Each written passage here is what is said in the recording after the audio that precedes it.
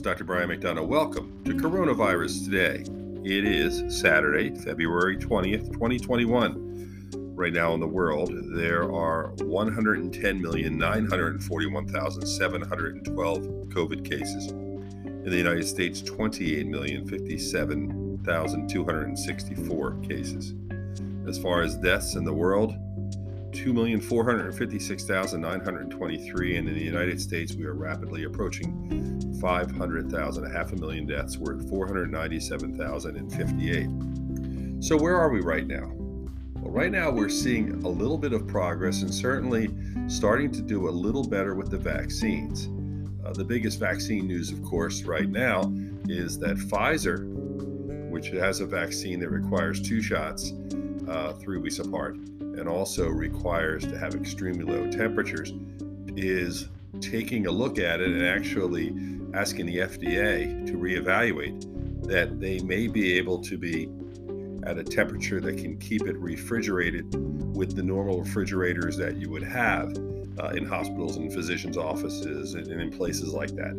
That literally could be a game changer, because right now Moderna, which is 2 shots 4 weeks apart, is the only vaccine that we are using that can be at those temperatures. And the reason why that's important is you're able to save the vaccine for a longer period of time rather than using it off of dry ice or whatever and having to get through it. So as we're trying to have more and more opportunities to give people vaccine, that vaccine actually will be able to be given in a better way for them and for patients, so that hopefully this is something that will at least prove to be true.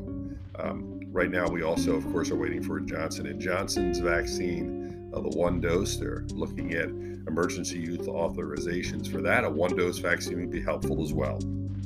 What I'm really trying to say here is the key right now is to continue wearing your masks, social distancing, and trying to get vaccines when it's your turn.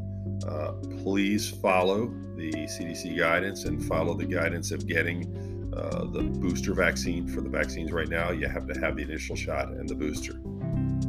Kind of discouraged looking at the world and vaccine success. What frustrates me to a great deal is looking at the issues that we're having in the EU. The fact that there are countries in the EU that just aren't getting the vaccine as efficiently and as effectively as they should. You can use Ireland as an example. They're still on lockdown. They have about 4.9 million people, and they're not getting the vaccine at the levels they should. And I don't know how tough it is, but remember, when you have a bigger organization, you have more government, those types of things often can be barriers when you're trying to provide health care. For whatever reason, we find that when there is a lot of individual organizations and groups that are really working in a cohesive manner, they often can do better than government efforts. So that might be the issue that we're seeing here as they're having trouble getting the vaccine out to all of those countries in the EU.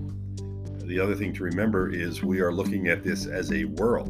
I mean, this is a global issue. If there is something that can show us that we're all tied into things together, it is COVID-19, because what happens in one country can have a dramatic impact on other countries. So I think it's really important that we understand going forward, as we look at disease and as we look at health, we have to realize that what happens in one part of the world could clearly have an impact in the rest of the world, and we need to learn from this as we move forward.